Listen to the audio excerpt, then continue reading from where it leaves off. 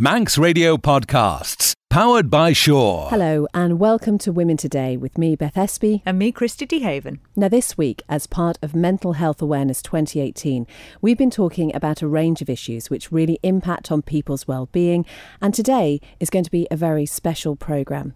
Gemma Park contacted us to say she wanted to share her experiences, physical and emotional, following her decision to undergo gender reassignment. Here is Gemma, and this is her story. I'm 38 years old and I'm in the middle of coming to the end of going through a gender reassignment pathway. It's been a bit of a struggle and a long time getting here, but my journey is nearly over and I just want to share my experience with the gender community on the Isle of Man. And when did this journey start for you, Gemma? The actual medical side of it started back in 2013 when I first approached my GP.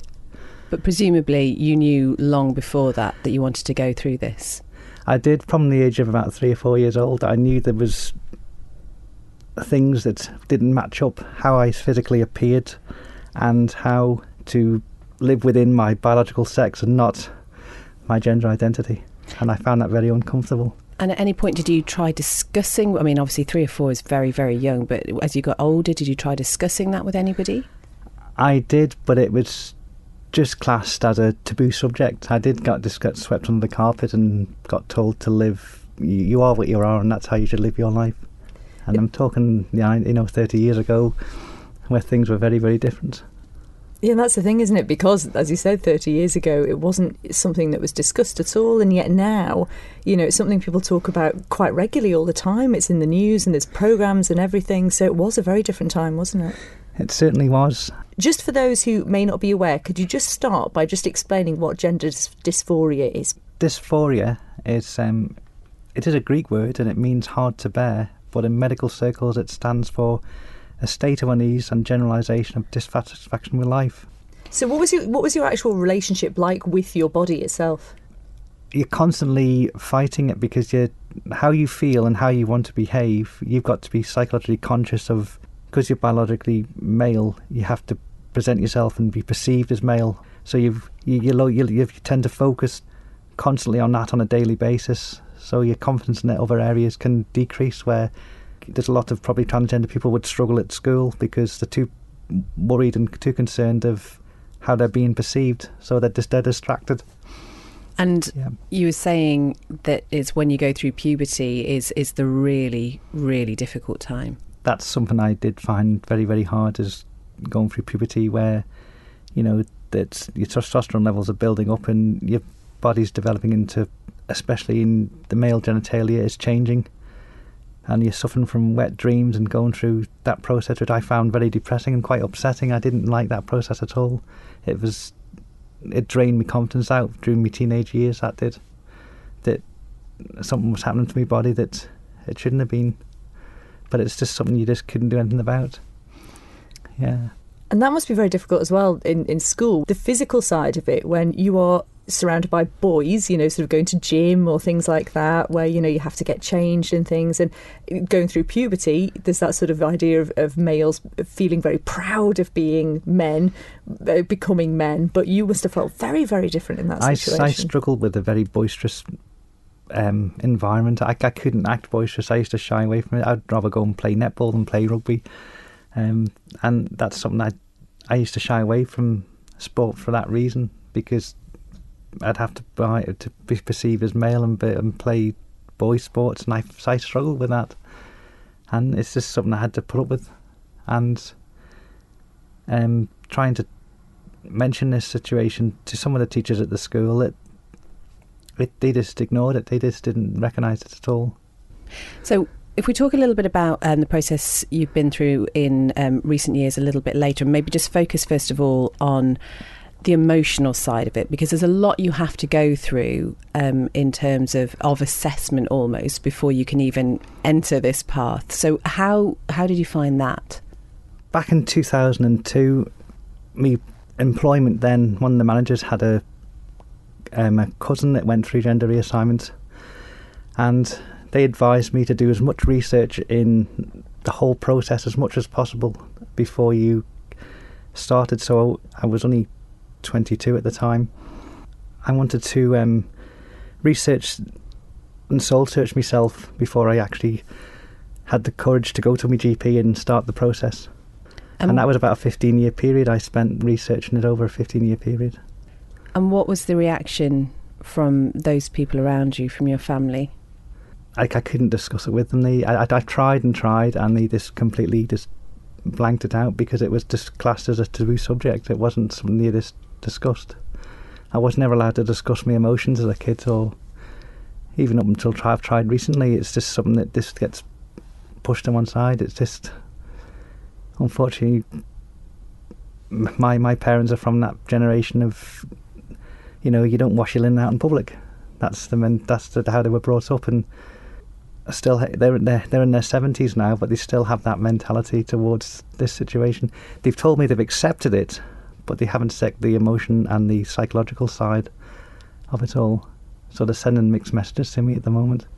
And so at any point, did you just think, actually, I can't even go through all of this, maybe I do just need to do what almost you were being told and just accept the way things were?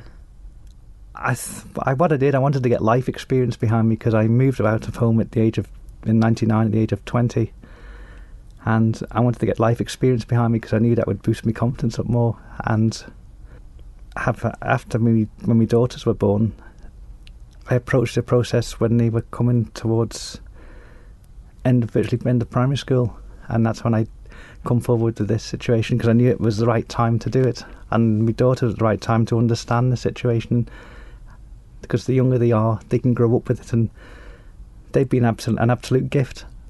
They are so on board. They could sit and do a lecture on it. They fully understand the process of gender reassignment, and at the age they're at, 13 and 11, it's amazing that the knowledge they know on it and the support package they deliver is priceless.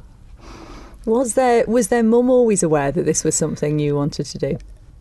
Not until I told her. It was a bit of a shock to her system, but she is very, very supportive.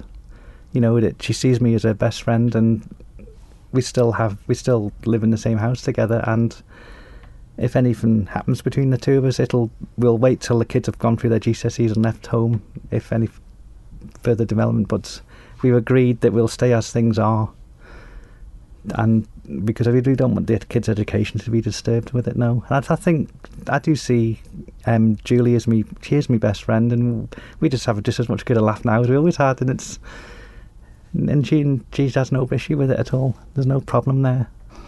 But my sexual orientation, I must admit, my sexual orientation has changed. I'm no longer sexually attracted to the girls anymore, and that's with the hormone therapy's actually done that. I knew that was going to happen. Not every transgender person's sexual orientation does change. It seems to stay. It all depends on the individual. Yeah.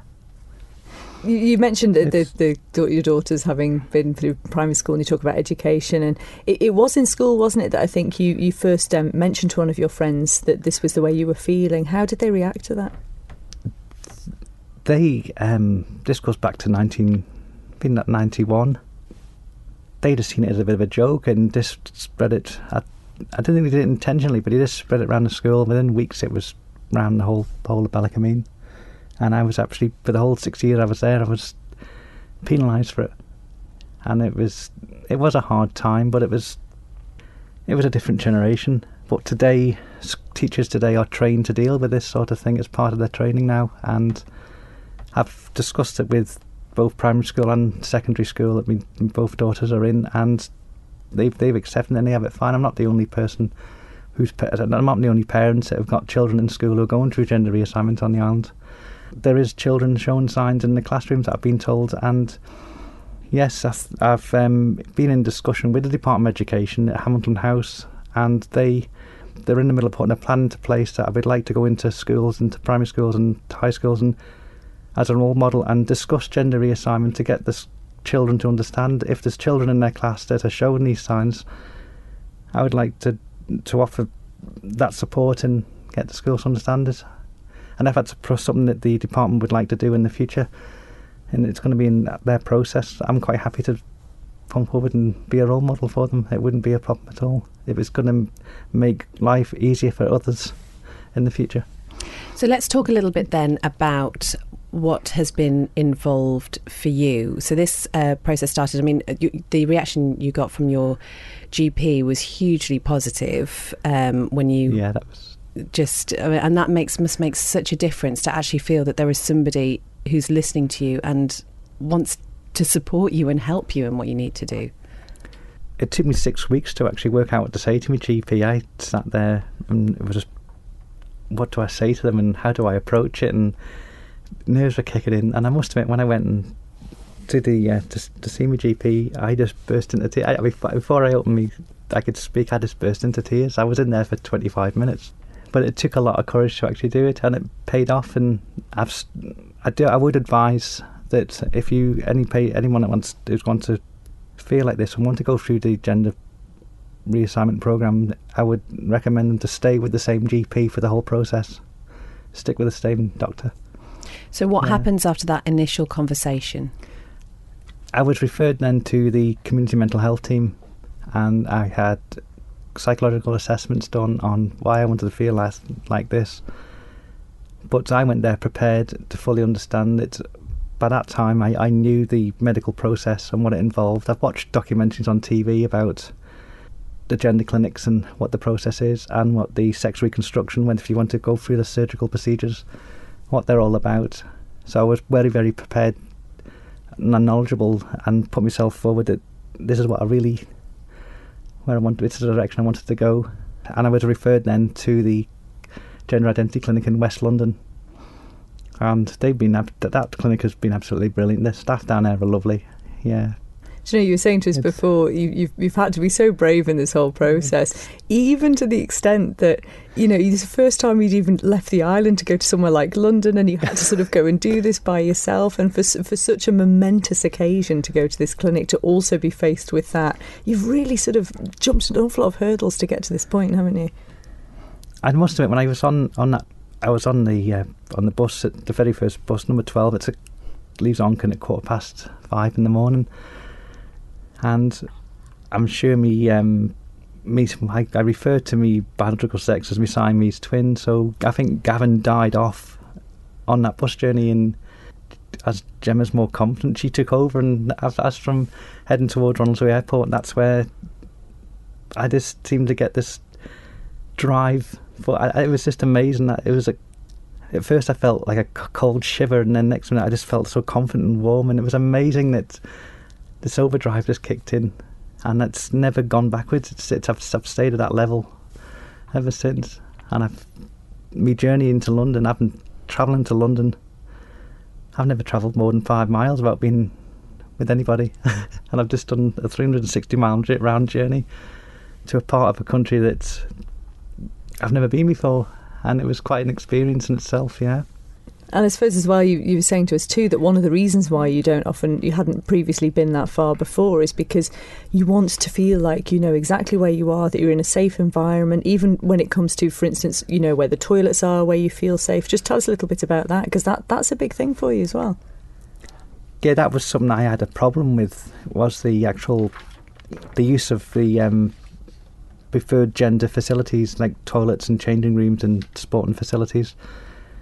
Now the Equality Bill came into law as in August last year, that yes, the using of those facilities has been a bit of a problem, especially in my workplace. It's caused a lot of friction, and I agreed to use the disabled toilet until the Equalities Bill came into law in August 2017, and then I started using the facilities, the female facilities then, because I was legally allowed to. But it's caused that much friction through people's ignorance, basically, and lack of understanding. That some of the comments I've had that, you know, what's a man walking into the toilets? But I am no longer male anymore. I don't see myself as male. I've got a female passport. There's lack of understanding, I think, on the island, and that's one of the reasons why I'm here, that the Isle of Man's lacking behind in a lot of areas, and people need to respect and understand what transgender issues are about, and why people are in this situation, and understand the stress and the anxiety, and it can cause mass depression, because you have to live as somebody that it's like living with your biggest pet hate. That's the only way I could describe it to people. And we're talking about this as part of the Mental Health Awareness Week. And I mean, that's key to one of the main reasons, Gemma, that you wanted to come in and really just try and support anybody, because there are people undoubtedly living in the Isle of Man going through very similar, if not exactly the same experience, but just feeling those same feelings that people just don't understand, and there's very little compassion shown about who they really are. There is a lot of ignorance, and I think that's because the vast majority of the population of the island is over a certain age now. There's an ageing population, so there's a lot of stigma and ignorance in old school, taboo subjects. We need to move on and respect people's feelings on gender, because it's not just transgender people. There's gender fluid, and there's all sorts, and they shouldn't be discriminated against in any shape or form. But I'm glad that the Equalities Bill has come in. I know it came into law in the United Kingdom in 2010. It took 8 years for the Isle of Man or 7 years for it to come into law into the island, which I'm glad it's here now, and it's just getting rolled over into businesses and in the community itself. You are listening to Women Today, and as part of our special Mental Health Awareness Week series of programmes, today we're listening to the story of Gemma Park, who's made the decision to undergo gender reassignment. You've said one of the things you really would love to do is go into schools and be a role model, and just try and support people who may be going through a similar experience, because the mental health repercussions of this can be absolutely huge, can't they? It can, yes.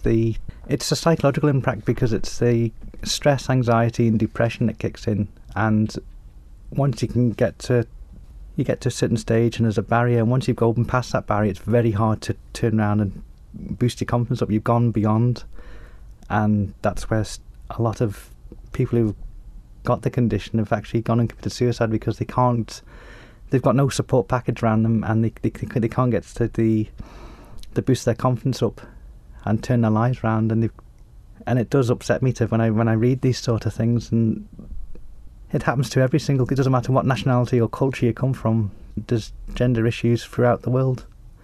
It's interesting. A lot of people, again, I'm saying people in the older generation, maybe that's an assumption, but people might say, Gemma, that this didn't happen years ago. If you're talking not even that long ago, sort of 30, 40 years ago, you didn't really hear about transgender. So people do describe it as a modern phenomenon, and that it's almost, I don't know, like a trend almost. What do you say to that sort of assumption? That's it's just based on ignorance, really. It's not a trend.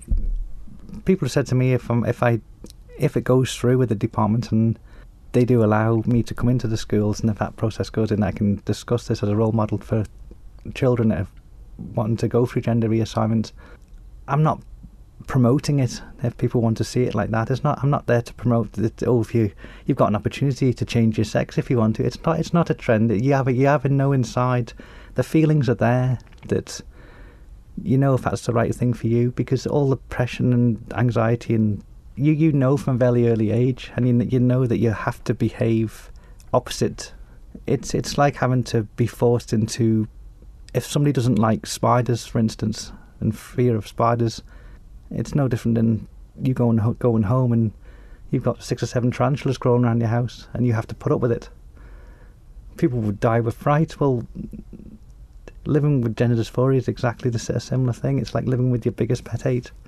And I'm sure nobody would choose to go through the sort of procedures that you actually do have to go through as part of this process.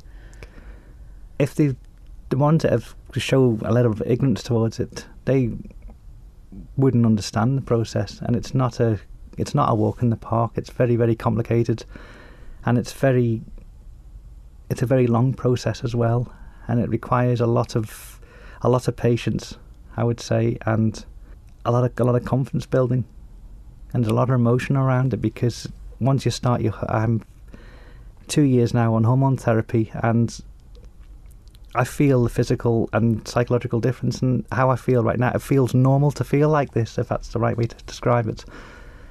Because as every day goes by now, my confidence is increasing in my areas that were very, very weak. My life's never been so good. I feel it's like winning the lottery. I feel like I've just won the Euro Millions. It's amazing. I can't describe how I feel right now. And how much more have you got to go through? I'm in the fourth and final stage of the gender pathway. I'm in the final process, which is surgical procedures, yes. And after that, that's the process is over, and I can live my life how I should have been assigned to at birth, basically. Yeah, society's getting to that stage that these issues have been getting more into the spotlight, because they should be drawn to the attention of the community, because there's people out there living lives very, very miserably, and from my personal experience, having to be perceived as something that you're not, that's something that's very hard to describe to people. That the emotionals of that, you feel like screaming out going, I'm not male, but you can't do that, because what people see and how you want to behave are totally different. Where now, how people perceive me and how I feel, it's like a jigsaw puzzle. It's the pieces are slotting in together, and that jigsaw is nearly complete. Do you know, it's fantastic listening to you, because you're clearly in a really good place, because it's all happening for you. You're so excited about this, and like we were saying off air, like a teenager again, because actually you're now in this process where you are who you are. You're able to be who you are. And I hope you don't mind talking about this, because I think what's incredible is how far you've come, because we did have a discussion before you came on air about, you talk about the mental health implications, and you were at a very low point at one point, weren't you? And if it wasn't for a couple of German tourists, you may not have reached this point, in fact.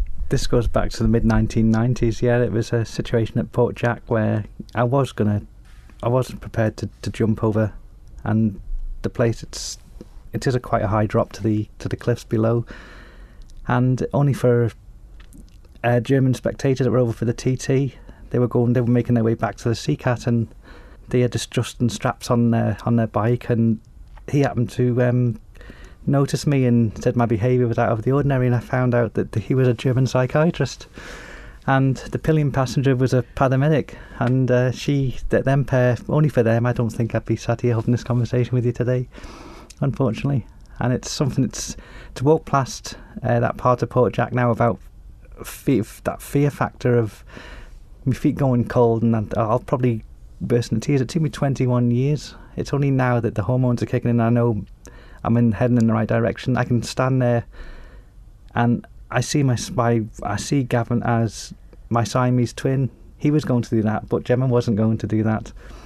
So the sensation's different. I just see Gavin now as my Siamese brother.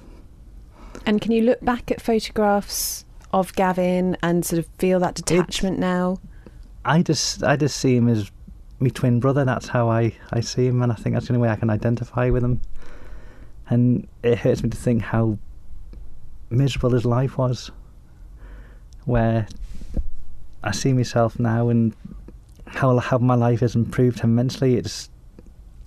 I can't really explain how I feel. It's just amazing. It's like, the only way I could describe it, it's like living a prison sentence for a crime you didn't commit, and you're trying to prove your innocence, and you keep getting knocked back. But now, going to see the doctors and everything, it's like sitting in front of a prison parole board. That's the only way I could describe it, because you're going to get released, and the process, you're heading in the right direction. And I know once I've gone through all the process and surgical procedures, that my prison sentence is over. In terms of how far you've come in your development, I love the fact you describe it as almost being like a teenager and going through that process again. Are you absolutely convinced that you're going to go for surgery, or is the way you are now enough for you? No, going through gender reconstruction is the way forward for me, yes, and I'm in that process of heading that direction now. It is quite a complicated surgical procedure, and I've had the complications of what could happen and what the process is all about, and yes, it's a bit of an insight. A lot of it I already was aware of, and it's just like any operation, that you've got to understand the doctors will go through the whole procedure and some of the negative sides of what could happen, just to make you aware. Have you got dates for any of the surgical procedures? Do you know when the endpoint's going to be? That's something in the process, yeah. That's the main aim today, really, Gemma, is to reach out not only to people who may feel that they really do resonate with what you've been talking about, but also those people who need to support anybody who's transgender here on the island. And I just wonder what you would say to try and just break down that ignorance that we've been talking about, because that seems to have been the main issue that you have faced over the years. Anyone that's going through the process now, the advice I would give them is just don't keep your process very, very private. Try and be more open, because what I would like to set up is a transgender support group on the island. That's something I would like to do, and I'm started in the process of doing it. It'll take a bit of while to set it up and set the website up. I'm aware there is patients, because of the ignorance of the attitude of the island. I'm aware that there is transgender people have actually in previous years have actually left the island because they don't feel welcome here. Well, that attitude needs to change, and yes, have I got it crossed me to think in those terms, that has, and I thought, well, I love the Isle of Man, and I don't want to leave here. I mean, my daughters are at school here and they're grown up here, and transgender people should feel relaxed and feel welcome on the island, and that's something that needs to. But I would say to people that are wanting to start the process or in the middle of the process, I would advise them to be more open about it. Don't be frightened to speak out. And I think I work in retail, so I'm working with a high turnover of staff, and you're dealing with customers, so you're dealing with a lot of people with all sorts of personality issues and that. You can imagine what customers are like, That sort of thing is a massive help, because it's a good confidence boost. And I can see why the Department of Health actually recommend it when you want to go through gender reassignment or any of these sort of processes. It is important to be employed, I would say. I can see why they say that. And it does help your process going forward, yes. And speaking of the Department of Health over here, I believe you've been instrumental in sort of helping out with some of the administrative side of this as well, haven't you? It was the actual relationship between the gender clinic and the community mental health team. There was a lack of communication, and one of my appointments, that they used me as a bit of a guinea pig to actually improve the relationship, and I was not aware of that till I actually got to London. The doctors said that they had it as an opportunity to improve the relationship with the island and have more understanding of how the two departments actually work. Now it's been a lot, and I got to thank you after the department to the communication now between the gender clinic now is massively improved, and that's more peace of mind for the patient that they're not going to get thrown from pillar to post and thrown around the system. If it's going to make it easier for other people in the future, I'm glad that process has now been dealt with, yeah. And what about your future plans? I understand you might consider the political arena. I have, yes. It's once I've completed the transition, I would like to stand for as MHK for Onken in the 2021 general election, because I've always wanted to be a politician, but I couldn't stand and be perceived as a male role figure, because it was something that I didn't have the confidence to do. I couldn't perceive myself being perceived as male in that sense. I found it too uncomfortable. But as standing as a female, I would I'd be more confident, and I'd love to represent the people of Onken, yes. And you've always been interested in politics as well. I have. And I think that played a bit of me helping the two departments when I went to London that time. My political head did play into that a lot, yes, I would say that. Well, Gemma, it has been a real pleasure speaking to you today, and if you could leave us all with one message from everything that you have been through, what would that be? I would say for people who are going through gender reassignment or thinking of going through, I would advise them to do as much soul and research of the medical process and yourself as much as possible, and don't be frightened to speak out. And I do respect some people that want to keep it private, but try and be more open, because I do find not keeping it as private as such, I've found that as a good confidence boost, and it has helped having to speak out and not be frightened to talk about it. And to the community as a whole, people should not be ignorant towards it and not be prepared to see it as a taboo subject or people who want to change their sex, that that they're funny in the head, they shouldn't have that an opinion of it. They should respect it and understand that gender reassignment, it's not a lifestyle choice, and it's something that's happened from the very moment of reproduction, of fertilisation. The gender identity of your child is fixed from the very moment of fertilisation, and that's where the problem lies. Just explain that a little bit for us, because it's something I think a lot of people maybe aren't aware of that. Yeah, the process of when, I'd say, an egg gets fertilised through the sperm, if you're fertilising, like in my case, it would have been a female egg that's been fertilised, but there's been too much testosterone in the red surrounding the womb through the development of the embryo, and it's that default that causes the problem, because the female identity of the child's already been formed, but the body and what happens after that is where the mistake is made. So the gender problem is fixed from the very moment of fertilisation. So it's a perfect example of one of those things said that a lot of people may not know and may be ignorant to, simply because, as we talk about, it's a lack of education, isn't it? So with that in mind, are you happy for people to come up and ask you questions? I'm quite happy to discuss that with people, yeah, because I'm quite passionate about it and I'm not frightened to speak out. This time last year I'd be very, very nervous about it, but as I progressed through, my confidence in this area and it massively increased, and supporting others, I would offer that support, yes. And I'm not doing it for personal gain, and it's not something I'm going to become a celebrity of. That's not the way I look at this. It's just that I don't want to reading the repercussions of what has happened to people that haven't gone through this, or too frightened to do it.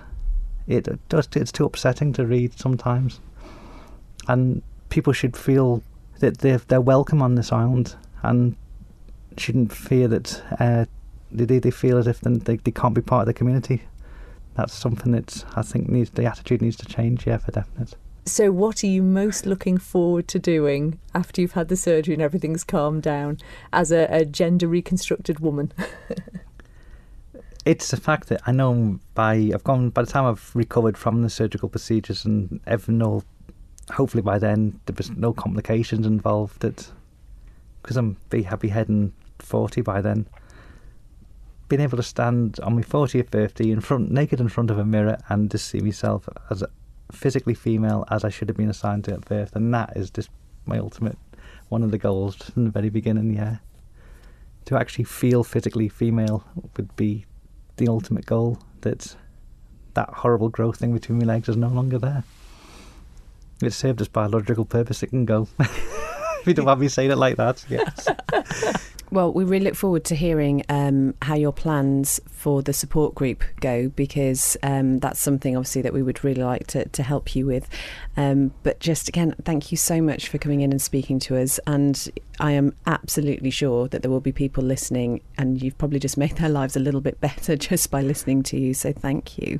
You're very, very welcome. That was Gemma Park, who we spent considerably longer than an hour with, actually, and she was just brilliant. I mean, she was so composed and so brave and so honest about her story and her journey. It really felt like a privilege, actually, to spend that time with her, didn't it? And I think, for me, I felt that I was quite progressive in the way that I think about things, but she really, really changed my view on so many things. That she's just amazing. She really is. It's one of those things that you just I get it now, and I always thought, as you said, same thing. I sort of thought, oh yes, I understand, quite open-minded and everything, but genuinely I do. I just get it now, having spoken to her. And we've tried to tackle trans issues on the show before, but sort of having spent that time with Gemma and longer, I do feel like we know a lot more now. Still not sort of 100% well versed on it, because we're not going through it ourselves, but I would just have absolute grateful thanks to her for sharing that story with us. And isn't it incredible how she talks about her previous life, and there is such a detachment there, and there's such a spark about her now. She is just so happy, and it's heartbreaking in some ways. It's taken 38 years for her to get to this point, But we really, really do wish Gemma well, and we're going to keep in touch with her as the next few months go along. If you have been affected by any of the issues that have been raised during Gemma's interview, you can, of course, speak to your GP in the first instance, but there are also websites which might offer some advice, some guidance. There are forums on there which Gemma said that she found very useful. Just speaking to people who've been through similar situations can make a tremendous difference. But once again, we just thank Gemma so much for getting in touch with us and for sharing that very special story. And we will, of course, keep you posted as to when she is able to organise the schools visits that she's talking about too. And huge thanks as well to Education, who are working with her on that. And it's amazing as well to think what differences she's made already, especially in sort of the administrative side, that people are going through this with the Department of Health. So they've all been very supportive. And I just also want to say thanks to her family, because she was saying, Gemma was saying that her children listened to those the bits of the interview, because of course it was pre-recorded,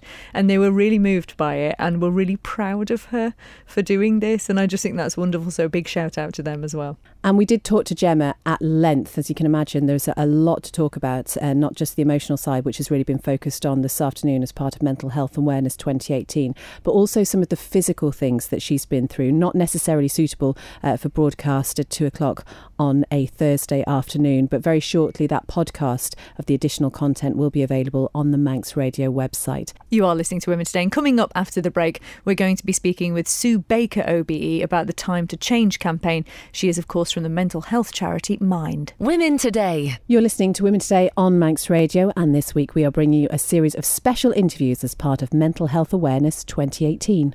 And as we just heard from Gemma Park, it's very important to speak and talk about what your mental health issues are. It can help a lot of people. And in a bid to tackle the stigma around mental health issues, Ford and Time to Change, which is the anti-stigma and discrimination campaign, which is run by mental health charities Mind and Rethink Mental Illness, have launched a national awareness campaign recently. This is urging people to break that silence on mental health and find a safe space to talk. Men have been identified as a vulnerable demographic for suicide, as we've spoken about on the programme before, and they are less likely to open up about mental health issues. Only a third of men would talk openly about their feelings, and 1 in 5 admitted they saw others showing emotions as a sign of weakness.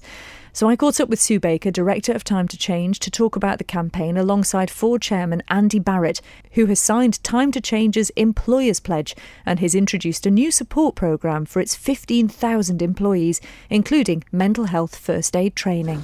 You still on for Friday night? Not sure really, mate. Steve, talk to me, mate. Okay. Lots of men still struggle to talk about their mental health. Together, we can help change that. So we've been running the programme for 10 years in England now, which is aimed at improving the public attitude towards those of us with mental health problems and breaking down the stigma that surrounds mental health problems still. And we are a partnership of 2 big mental health charities, Mind and Rethink Mental Illness. And you say, to break down the stigmas, it seems like we've come a long way in those 10 years. I mean, you're the person, obviously, who'd be able to tell us that because you've been involved for that long. But I know we've still got a long way to come. But have you been sort of encouraged by the strides that we've made so far? Yeah, absolutely. We've been measuring public attitudes in an annual survey that's analysed by the King's College London. So we know that public attitudes have improved by nearly 10% over the last 10 years, 9.6% to be exact. And we know that discrimination has dropped.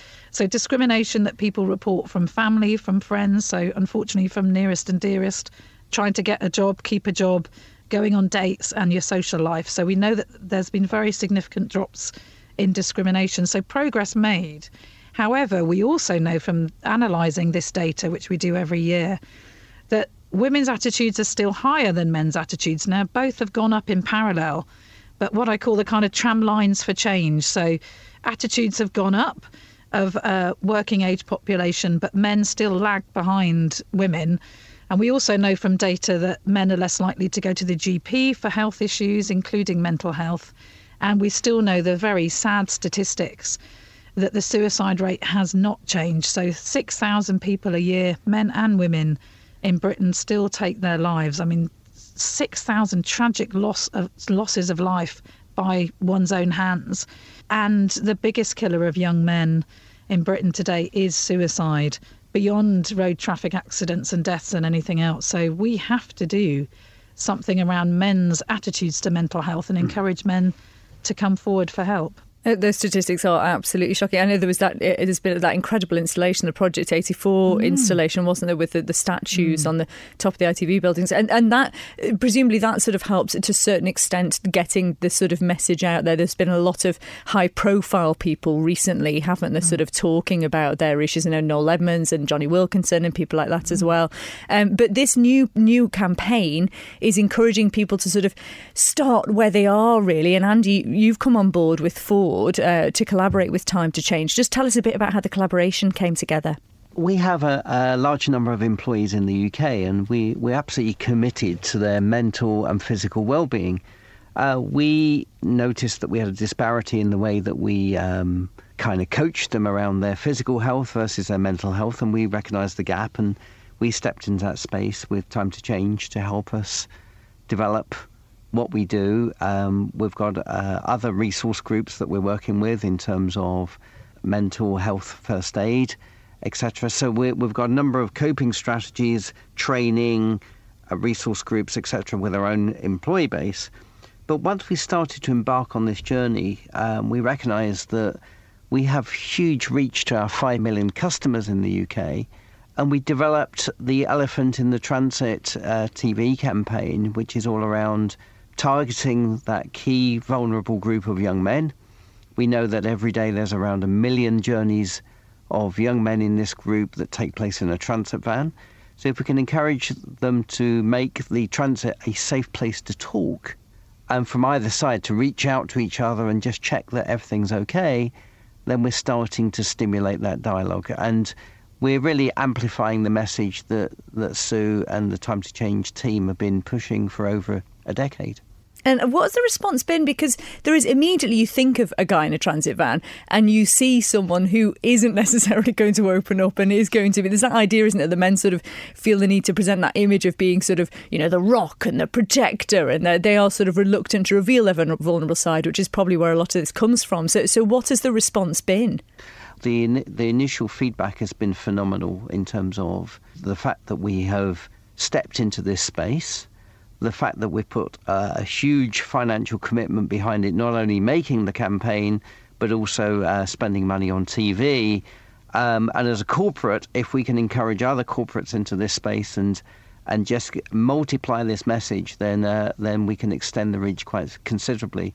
You know, 1 in 4 people are affected. It is part of being human, as Sue reminds me throughout the morning. And I think we've got to recognise that and just take this stigma away. And if we can do that, then we've made a huge leap forward. And Sue, I can see how there would be something about the idea of sort of being in that enclosed space in the car that would make you feel a bit more apt to be able to open up. Can you see how that would be beneficial from your point of view? Yes, I mean, in fact, Ford has done research, which is being launched today as well, saying that 2/3 of people say that it is the right place to have the conversation. And in fact, we found the same when we did audience insight work with parents of teenage children, that it's difficult to have those conversations eyeball to eyeball. So it's a safer space and it's less direct. It feels enclosed. It feels a bit more intimate. You're usually spending quite a bit of time, whether you're the parental taxi or whether you're in the transit with colleagues. You know, 1 million transit journeys a year. That's a very significant portion, not entirely of men, but probably a very large proportion of men that we can reach with this campaign. So absolutely, it's the right place to have those conversations. And I love the ad. It just shows just how easy it is. If someone's not quite themselves, it could be a sign of something more significant being wrong. So there's, you know, you don't have to have all the expert language. Just ask them how they are and ask them if they want to have a chat. None of that needs to be mental health language at all. And I noticed as well, just one thing that you had on your Twitter, which I thought was very interesting, Sue, where you said that you say that Twitter is the place to talk about mental health, which I find fascinating because it is ordinarily seen as quite damaging in that respect. Yes. Yeah. Well, so I always say that social media is a good and a bad thing. So, you know, we hear a lot about the stresses and strains that social media put particularly on young people and sort of high expectations of having the perfect life and Instagram. But actually for us, using social media to get the message across, to build up a big follower base, for other people to share those messages and to increase the reach and impact. You know, we see a lot of people disclosing their mental health problems, you know, rich and famous, everyday people like us, you know, talking about mental health in an everyday way. You know, these don't have to be remarkable conversations. They should be. I always say, we'll know when we've achieved the big challenge on stigma when somebody turns around and says, "So what?" You say you've got, and somebody goes, "Oh, so what?" That's, you know, I've heard that before. Then it becomes just part of everyday life. And Andy, obviously this campaign is going to be on our TVs and be able to see it online as well with regards to what you've done with Ford. But do you have any message for employers out there? Because, you know, you yourself obviously have introduced your new support programmes for your employees as well. So important, isn't it, for businesses themselves to take a stand on this too? Absolutely. I mean, I can't reinforce it enough. You know, we always check our employees' physical well-being. We never check their mental well-being. Please do reach out, do ask. And if you have any concerns, talk to some experts who are out there, whether it's the local GPs, etc. Do talk to Time to Change. I can't recommend it highly enough. And do please go and look at our ad, which is on YouTube, called The Elephant in the Transit. Tell us where we can actually find out more about the Time to Change programme itself. Yeah, anybody can just Google Time to Change and our website will come up, or mental health stigma, and it will come up very, you know, at the top of the list. People can see blogs of masses of people telling their stories about what they experienced, who they talked to, and how they got help and how they've recovered. But also have a look on there. It will signpost you onto other organisations that can help you in terms of information and helplines. But the most important thing to do is to not be afraid to ask someone how they are.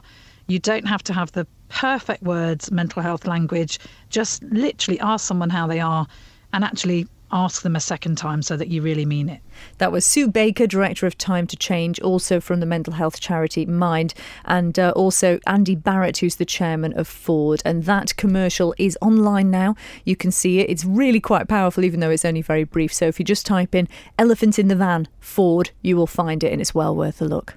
Now, this has been a series of special interviews as part of Mental Health Awareness 2018. But as we frequently say here on Women Today, mental health is an issue that needs to be talked about much more often. So we're going to be bringing you more interviews in the next week or so, all focused on the issue of mental health. And as ever, we'd love to hear from you. If there's a story that you'd like to tell us, if you'd like to share, do get in touch. You can email womentoday@manxradio.com. And thank you very much for listening today. A huge thanks as well to our guest, Gemma Park, who's just an extraordinary and really inspiring human. So thanks to Gemma and also to her family. On tomorrow's programme... Women Today. Don't sit in the slow lane. Join the fast lane right now with Shaw's all-new Superfast Plus broadband. Enjoy more bandwidth, amazing speeds and the best value on the island from just £23.95 per month. So don't be left behind. Get a piece of the high-speed action with Superfast Plus broadband from Shaw. For details, visit our stores in Douglas, Ramsey and Port Erin or click shaw.com. Love being Shaw. Terms and conditions apply.